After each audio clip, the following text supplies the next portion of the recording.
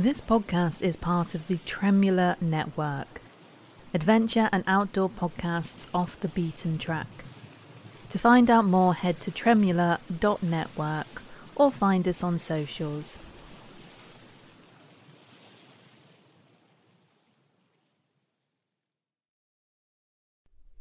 Seize Your Adventure is part of the Tremula Network, adventure and outdoor podcasts off the beaten track.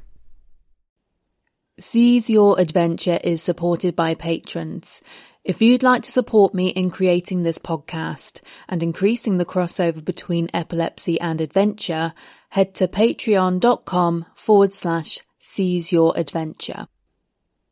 It's been awful. It knocked me out for 6. So I've gone from being like, yeah, I cycled all the way around Australia, look at me, to being, I don't even know if I can cycle and just do an overnight camp.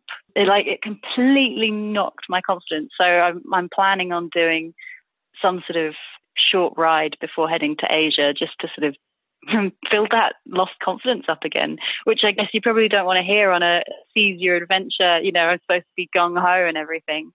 But the reality is that the med changeover just made me go, wow, I am so much more vulnerable than I thought. Hello everyone, I am Fran Tarauskis and you are listening to Seize Your Adventure. Thank you all for joining me again. It has been a few months since the end of season 1, but in that time you may have noticed a change in look. I've been personally redesigning the cover art and website, so please don't get confused and accidentally miss me. I have also been pulling together some really interesting stories from all across the spectrum of adventure. This season is going to have more interviews than last season, which means we're going to see a wider range of sports and activities. As well as some more runners and hikers, I have spoken to surfers, cyclists and triathletes. And I've spoken to people scattered across the world. There are some more folks based in Canada and America, but it was great to find a few more UK-based adventurers as well. And I also managed to have some conversations about the psychology and physiology of doing sports with epilepsy. So that's a taste of what's to come. Make sure you're subscribed to hear those ones later in the year. But to start this season off, we're going as far away from the UK as possible and speaking about possibly the biggest and certainly the longest adventure we have had so far on the podcast. Today's chat is with a lady called Becky Sampson. Becky is from the UK, but she hasn't been based there for over 3 years now. She got in touch with me over a year ago when she was halfway through riding a bike across New Zealand. I was already pretty impressed and jealous of this fact, but she went on to tell me that she had already been riding in Canada and some of the US, and after New Zealand she was heading on to Australia, and then planning to cycle the long way home through Asia and Europe. We were messaging back and forth for a while, and I finally managed to convince her to chat to me officially for the podcast. There was so much I wanted to hear about, but specifically I wanted to talk about the logistics of travelling this long in general, but specifically factoring in the epilepsy. I also insisted that she tell me at least one story about seeing a bear in the wild. When we spoke a little bit before Christmas, Becky was actually going through a change in medications whilst living in a tent in Australia. Now, as always, this conversation is Becky's personal experience of epilepsy, medication and adventure travel. I hope that the chat is interesting and useful, but it is not advice. Please do not use it to make decisions without speaking to your epilepsy team. So, here it is, some of my chat with cyclist and world traveller Becky Sampson. I might have exaggerated a little bit. I was currently based in a tent up until very recently. I'm currently really in a warm showers house in Perth, because there's not very many places to pitch a tent in Perth itself. And for those unfamiliar with warm showers, it's a reciprocal host system for people that tour by bicycle. So a little bit like couch surfing. If you're cycling in a country, you can look up hosts and ask to stay with them. And then when you're at home, you can host people that are coming through your hometown. Warm showers is something that I have heard about on a few other adventures that people have done. And it is specifically for cyclists, isn't it? So you have that connection. Yeah, there's instantly something you've got in common to talk about. So even if you come from completely different backgrounds, you definitely have things you can talk about, like tire pressures and which is the best saddle to ride on. Like, even if you have nothing else, you've got something really boring and technical in common. But it's just nice to get to know locals, and they'll suggest a good riding route out of the town. Sometimes they'll ride with you. So it's just a really nice way to connect with the country or area that you're riding through. You're currently on an ongoing long bike ride. So if you can just tell us quickly about the bike ride in Australia. Yeah, so I started in Adelaide and went down to Kangaroo Island, which is just south of Adelaide, and did a sort of 2-week tour around there. And that was a practice run for Australia. Just thinking, get used to the bike and the weight of everything on the front, because it's the first time I've had to ride with a huge amount of water on the bike. And it turned out that Kangaroo Island is actually the hardest part of cycling Australia in the entire ride. The rest of the country was relatively easy. But then from Kangaroo Island, went back to Adelaide and spent a week there buying food, phoning roadhouses, parceling up these boxes of food and supplies, and then posting them ahead, because when you get out in the outback, there is absolutely nothing for hundreds of kilometres. So you can't buy anything, you can't get hold of food or supplies or whatever you need. So did a week of logistics, sent all of that ahead, and then just started riding north. And rode through the outback along a track called the Oodnadatta, which is this off-road sort of epic gravel adventure. Ended up at Kubapidi, which is an opal mining town. Got flooded in the desert. It rained for 3 days solid, and the road I'd come in on was then knee-deep in water and couldn't get out for 4 days. And I was like, what is this? This is meant to be a desert. And then rode up to Uluru, which was just magnificent, and then around Kings Canyon and the West McDonnell Ranges to Alice Springs, and then up north to a little tiny town called Catherine, and then turned left and headed to Broome. And that was the first time I'd seen the ocean since leaving Adelaide. And then spent a few days in Broome and then headed south to Perth, and here I am. So it's been about 7,000 kilometres, I think, riding in Australia. So a fair distance. Fair distance, to say the least. You make it sound so easy. I think for me, one of the things that is most impressive, or the thing that puts me off that kind of journey the most, is the logistics. So you're talking about having to organise all of your packages beforehand and having to send them forward and that kind of thing. Where did you get the information about doing that? Where did you start? And how long did it take to plan this journey? That's a really good question. It was actually a Warm Showers host on Kangaroo Island who had also cycled the Oodnadatta track. And they drew, so I did that ride with my partner, and this Warm Showers host drew us a hand-drawn map and marked all these tiny towns on it and roadhouses and places where you could get water. And they said, we did this, I think, 7 or 8 years ago, and this is where we were able to post supplies or get supplies back then. And so when we got back to Adelaide, we got on the internet, we had a look at Wikicamps, which is an app out here which shows you supermarkets and things like that. We Googled all the supermarkets in the areas that we'd be going. We contacted the roadhouses. So that's why it took so long. It took us a week just with maps and the internet, looking at where water was, where food was, and where there was neither, where could we get supplies posted to. So yeah, logistically, it was a little bit challenging, but it was also quite fun. it was also quite demoralizing when you looked at what we'd bought and went, oh my God, we're just going to eat plastic cheese and crackers and mashed potato for weeks and weeks and weeks. So we did put a cheeky whiskey in one of the boxes and a couple of bars of chocolate for a little bit of a boost when we got the box. Oh, nice. Yeah, cheeky whiskey is definitely the way to go. I think that's something that, certainly for me, being able to plan it with someone else would help with that kind of long one.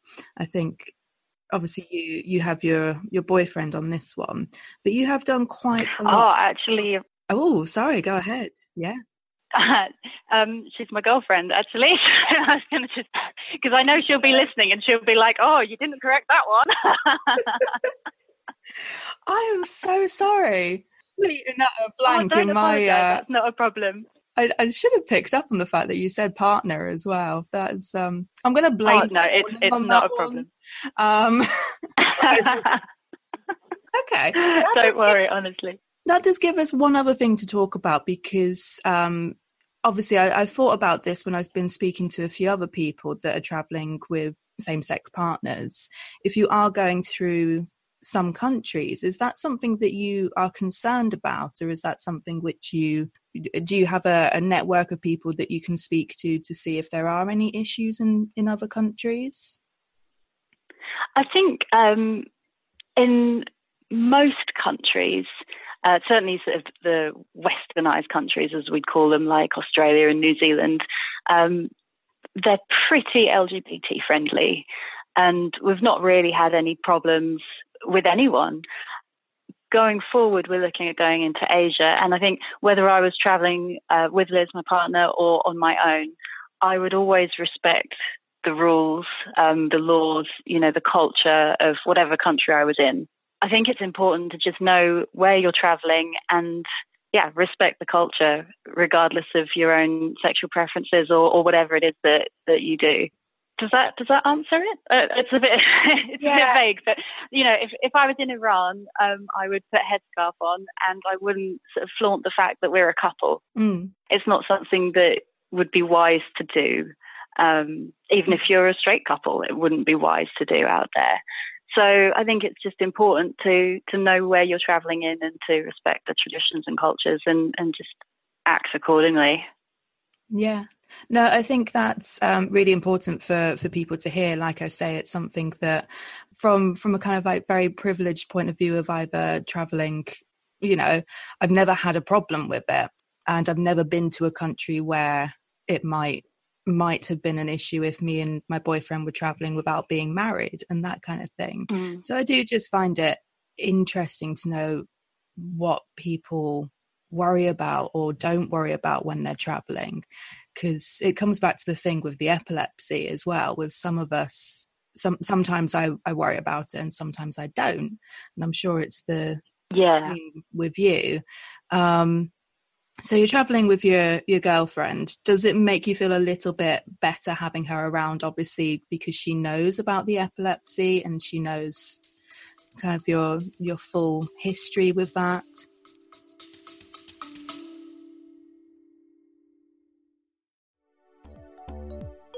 Hello there, my name is Kathy Kamleitner and I'm here to tell you about my podcast, Wild for Scotland.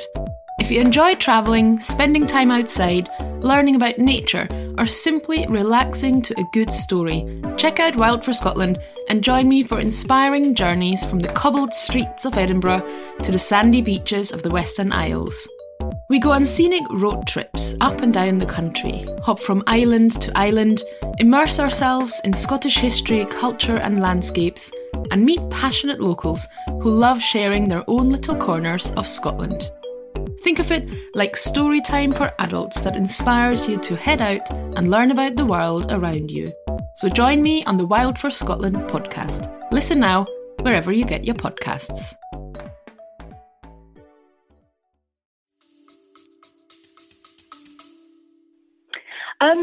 It makes me feel more secure knowing that she's there. So should anything go wrong, I've got someone to sort of pick me up off the floor, quite literally. Having said that, she's never seen me have a seizure. So neither of us know how she'll react if I was to have one. I'm pretty confident she'd be brilliant, but you just never know, do you? But it's definitely sort of a nice comfort blanket, I suppose, knowing that you've got that support when you're traveling, especially when you're doing something in a country where it's remote or you don't speak the language, and you're on a bike, so you already stand out a bit anyway. So yeah, it's nice to know there's someone that's got your back. Yeah. When was your last seizure? When was the last one that you had? So the last one I had was in September 2016. And I had been traveling solo for about 6 months at that point. And it was the second seizure I'd had in those 6 months. And the first one I'd had was in Canada. I'd been cycling through Canada, and I'd stopped for the night, camped up, woke up the next morning, felt a bit funny, then had a seizure, and then was just, I wasn't aware that I'd had a seizure, but I woke up running, if that makes sense. It was just the weirdest thing. I felt like I was in a zombie apocalypse movie, and I was just running through this forest, and I had like blood on me and vomit on me, and I was like, what is going on? And I just had that fight or flight instinct, and I was just like, I'm running. That's all I know. I feel awful, and I'm just going. And then I came across this honeymooning couple, and I sort of sat down on their picnic bench, and I was like, I don't know what's happened, but I do know that I need help. And they were like, we'll get a ranger. And so that was quite awful. And it was fine. I went to the hospital, and by the time I'd got there, I was like, okay, yeah, I had a seizure. It's fine. I know what's happened. The second one happened in Hawaii, and I was staying with people, one of which screamed and ran out and wouldn't speak to me for 3 days after. She was a little bit immature, shall we say. And the others who sort of cooed over me and took me to hospital, and I was like, no, I knew what had happened that time, and I was like, no, I'm fine. I just need to rest and sleep it off. But they insisted, and then I got a nice $1,000 bill for a cheese sandwich and a glass of water at the local hospital. So thank goodness for travel insurance. Yeah. But so I've had seizures traveling solo, and I know that I can deal with it. I mean, seizures are never fun, whether you're on your own or you've got people around you. And I've now forgotten the question. Sorry. Well, I think you answered it. You answered it. I think it was just when was your last seizure, and how. Oh, yeah, that was it. Yeah. No, that's absolutely fine. You mentioned the travel insurance there. Obviously, something which I encourage people to make sure that they're getting the right one, because sometimes it doesn't cover everything.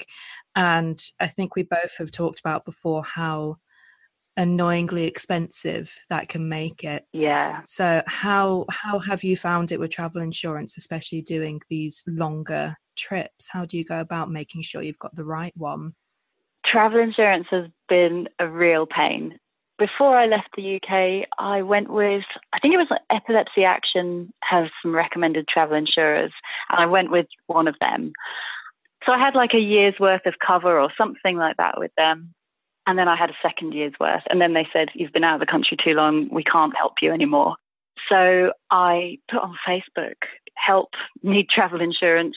I'm not going back to the UK, and I don't know how long I'm going to be away. Can anyone recommend anything? And one company do insurance for if you're already traveling, and they also do it. They cover you if you've got a medical condition.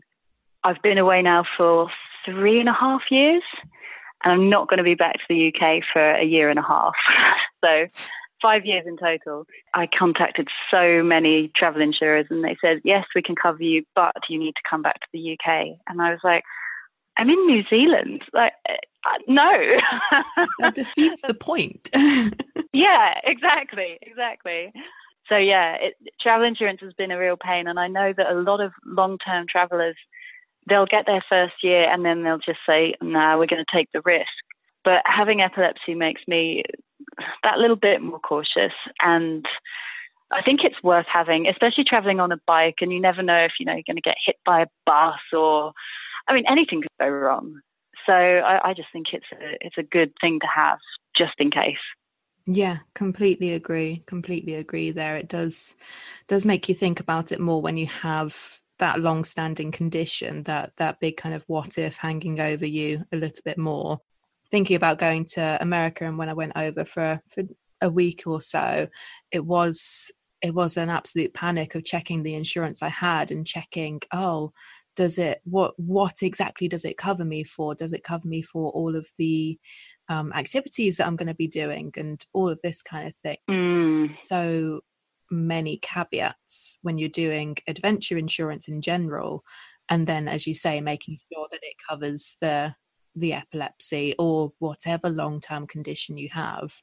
It does make it a bit trickier. Definitely. And like you say, it's not cheap. Yeah, I was going to say, do you mind me asking, how has that price changed when you've been traveling? How much do you pay for it? It's about £550 for 18 months, and that doesn't include the pre-existing medical certificate, which is another 20 quid on top, I think. So it's almost £600 once you've sort of ticked all the boxes and stuff. So it isn't cheap at all.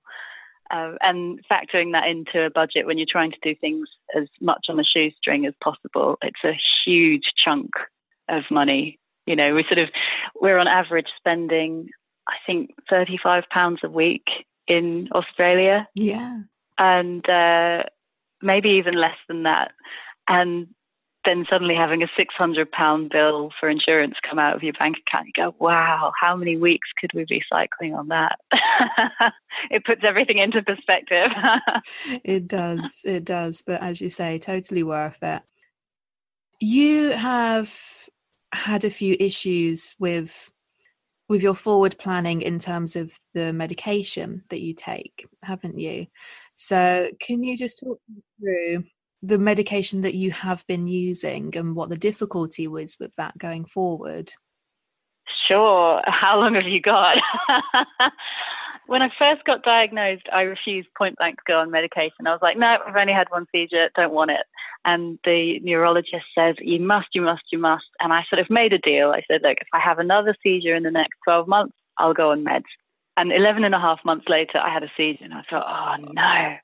So I went on lamotrigine for a long time, probably about 14 years.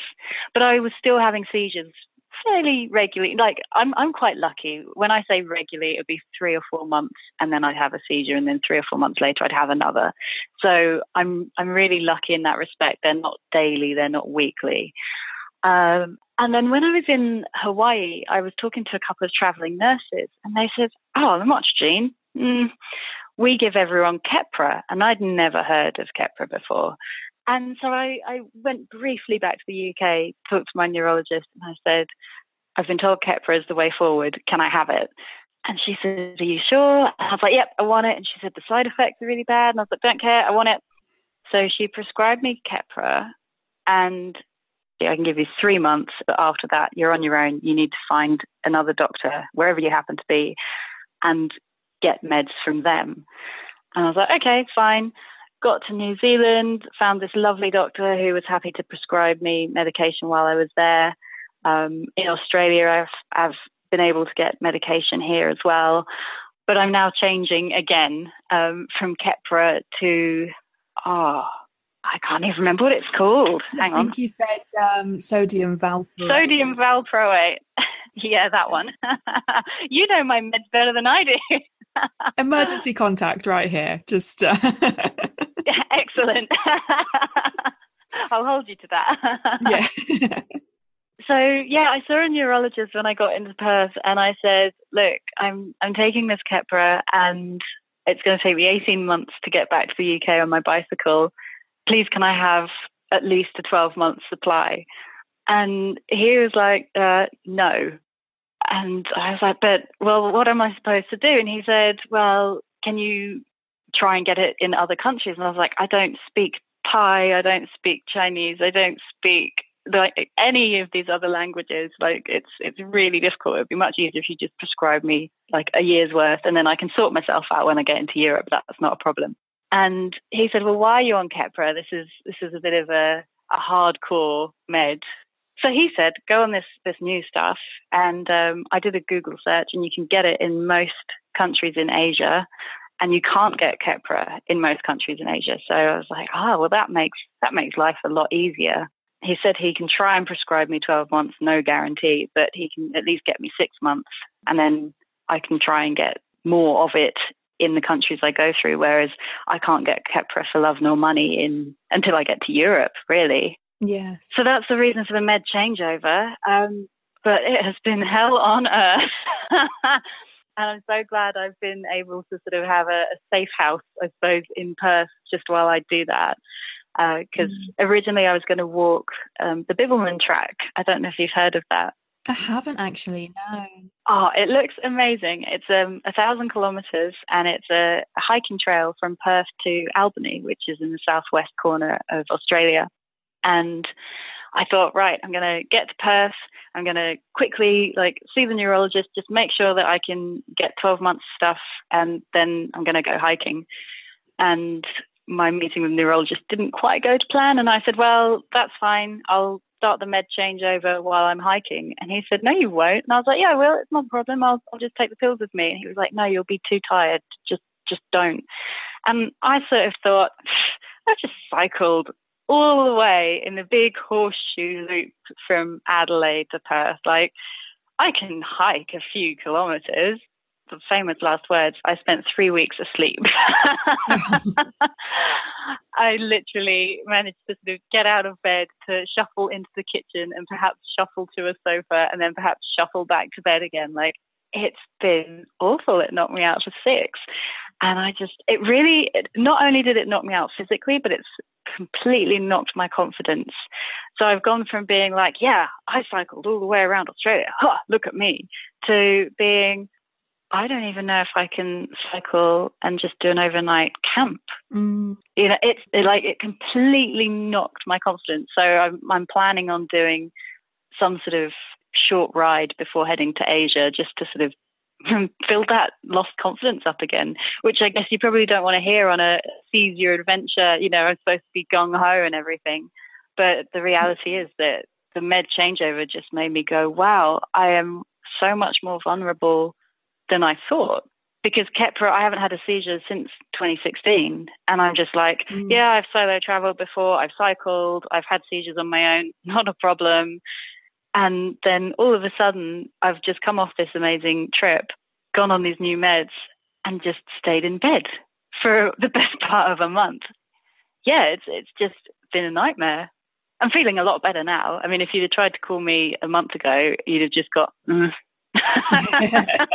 rather than any conversation, and probably a few snores. I'd have probably fallen asleep on you. So I'm doing a lot better now. Glad to hear it. And I absolutely want to hear that side of it as well, because I think it's very easy for people to listen to the good parts of our stories and go, I could never do that, or that's all right for them. But everyone has those up and down times. I've not had a seizure for nearly 5 years, like I was saying, but I still have those moments of, oh, if I did have a seizure here, that might be quite bad, actually.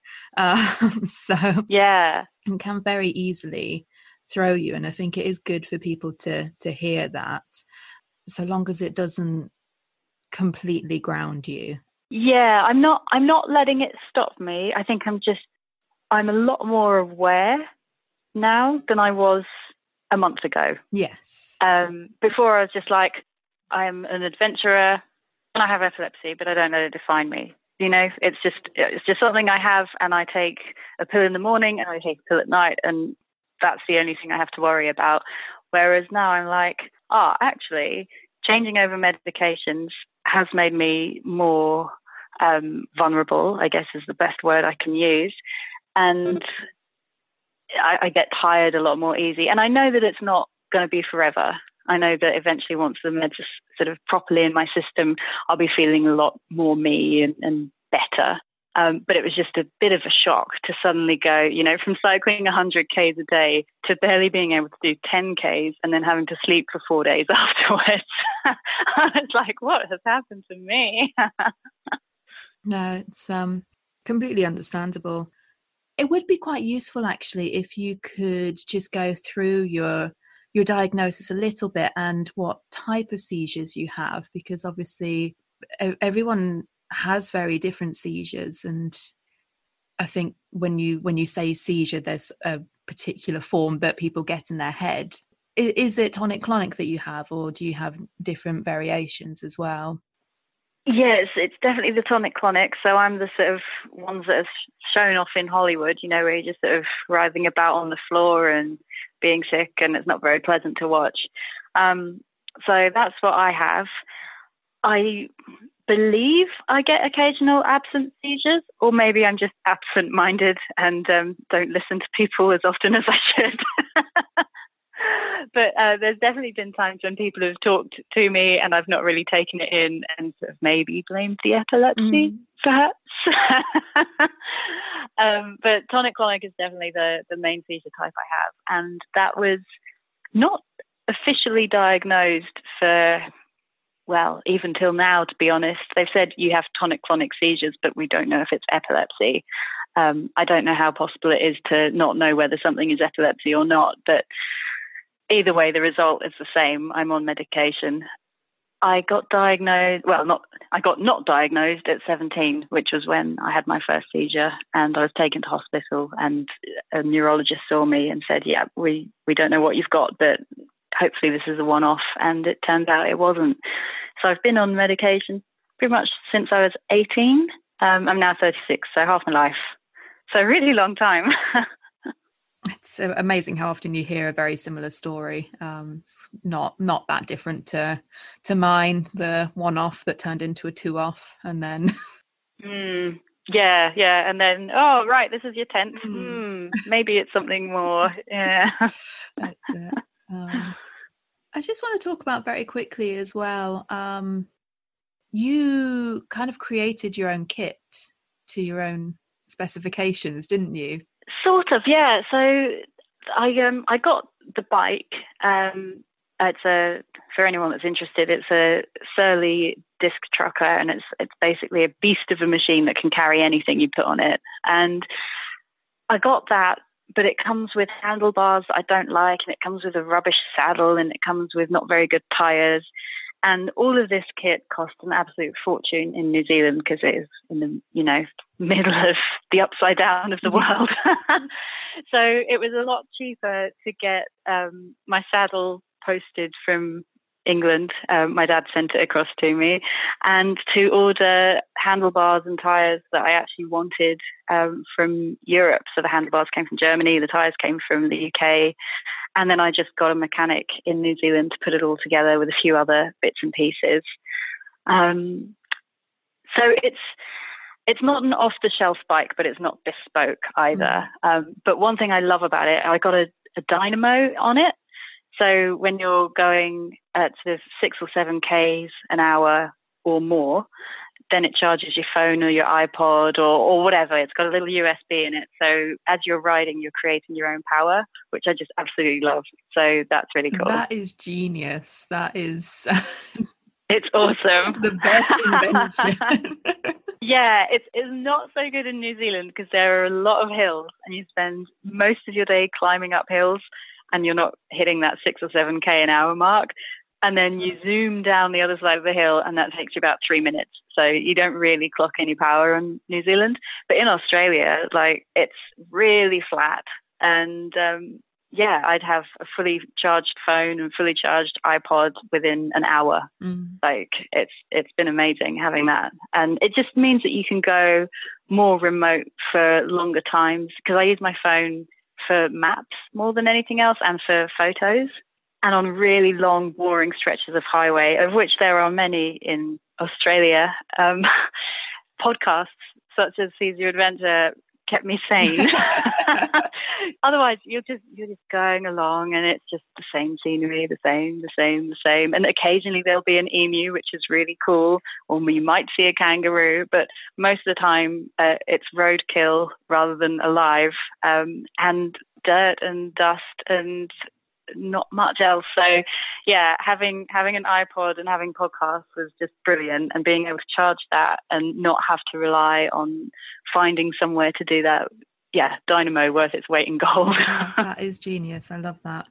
But I think it's again the idea of something that didn't quite work for you with the bike, where you just fixed it to your own means, essentially. And I think that is a very good metaphor for adventuring in general. I think people will look at other people's adventures and go, oh, well, I wouldn't do that.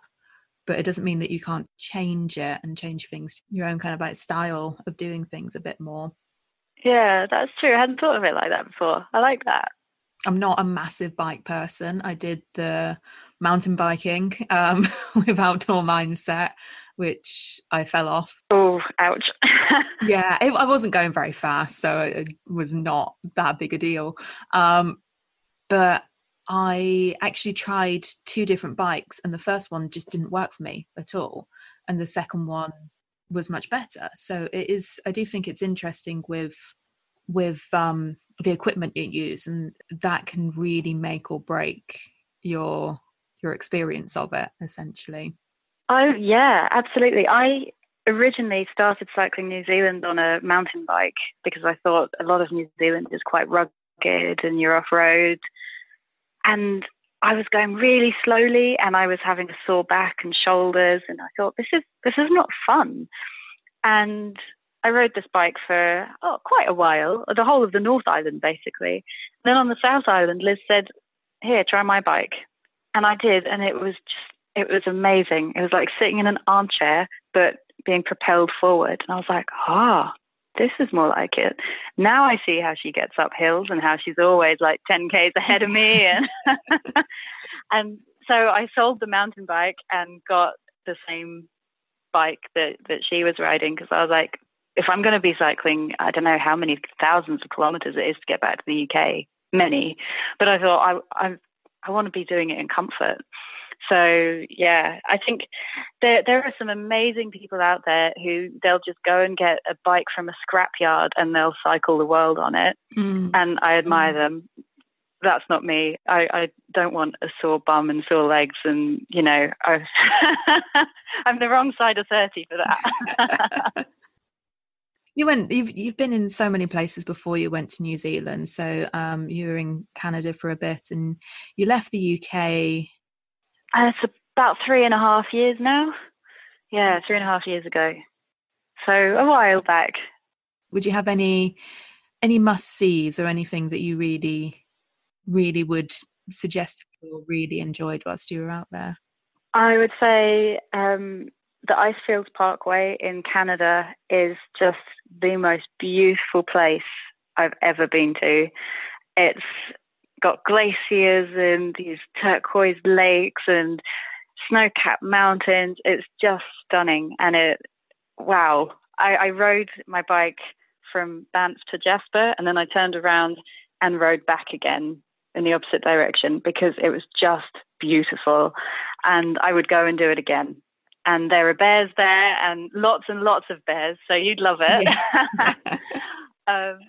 And my first ever encounter with a bear, I was quite scared of bears. I still am, to be honest. Like I was a bit of a wuss in Canada. I didn't camp. There's these wilderness hostels that are spaced around 50 to 70 kilometers apart along the Icefields Parkway. So they're designed for cyclists, really. It's a day's ride between each one. So I just thought, I'm just going to get myself a dorm bed in these hostels rather than risk pitching my tent. And so I just hostel hopped the entire way, which is great. And I had my bear spray, and I sort of had an idea of what to do if I came across a bear that wasn't really confident. And I'm whizzing down this hill, mountain even, and I'm like clocking up ridiculous speeds, and I'm like singing at the top of my lungs because someone had said, if bears hear you sing, they run.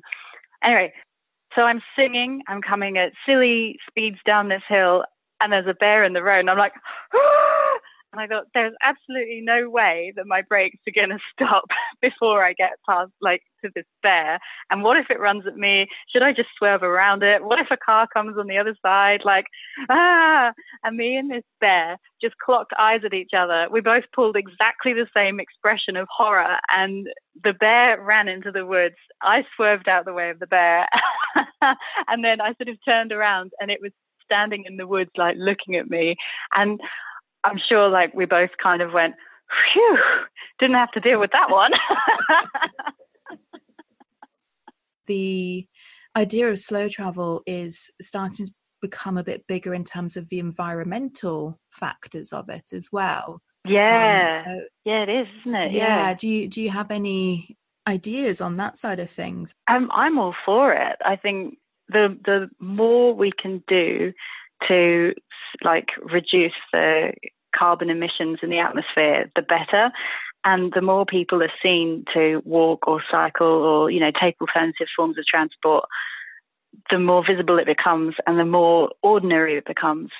So then people just start doing it, as opposed to just going, well, look at that person on their bike. Why aren't they driving? You know, once something is normalized, then everybody else starts going, oh, it's okay to do that. I won't stand out and look a bit odd. And I think it's brilliant that slow travel is, as you say, it's becoming a movement. People want to go back to sort of just taking it easy, seeing things. I think in a car, you miss so much. On a bike or on your feet, you don't just zoom past stuff. You're in that environment. You can smell it, you can see it, you can hear it, all of your senses are engaged. And sometimes the smells are horrible, it's roadkill, but sometimes they're beautiful. They're like really rare spring flowers. And you have to have both of those to sort of appreciate everything that the world has to offer. In a car, you've got a radio and aircon, you're going at 80, 90 kilometers an hour, and you don't see the lizards that are just sunbathing on the side of the road, and you don't see the camels that are hiding in the sand dunes. But, you know, you just see an empty stretch of highway and you just get bored. But when you're self-propelled and you're just using human-powered transport, you're in it. You're part of that environment, and it's just fantastic. So more people that do it, the better. Quite agree.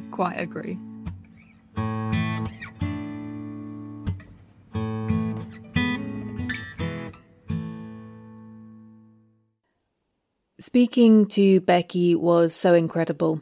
She mentioned to me at one point how nice it was to be able to speak to someone else who gets the epilepsy adventure mix, and that she had never met anyone who fit into that category before.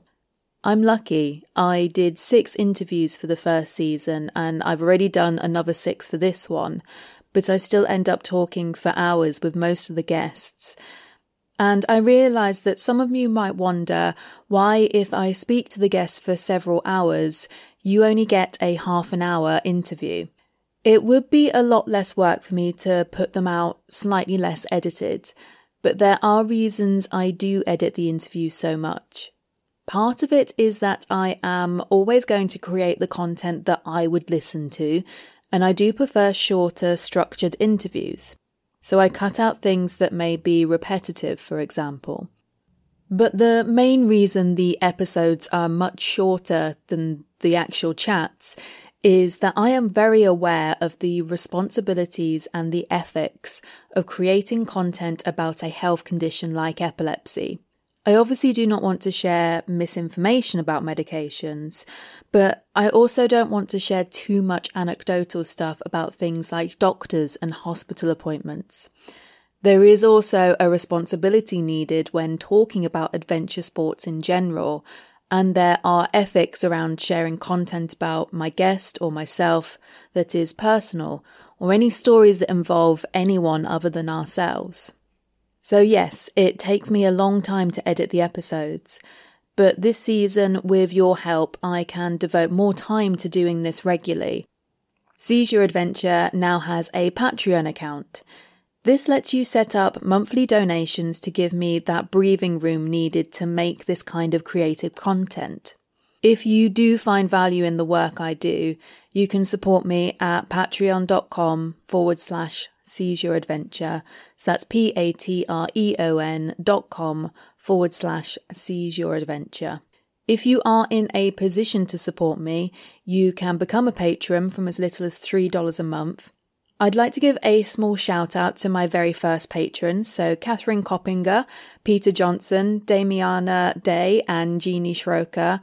You are all my very first patrons, and you've been added to the Patreon newsletter and your names are on the website.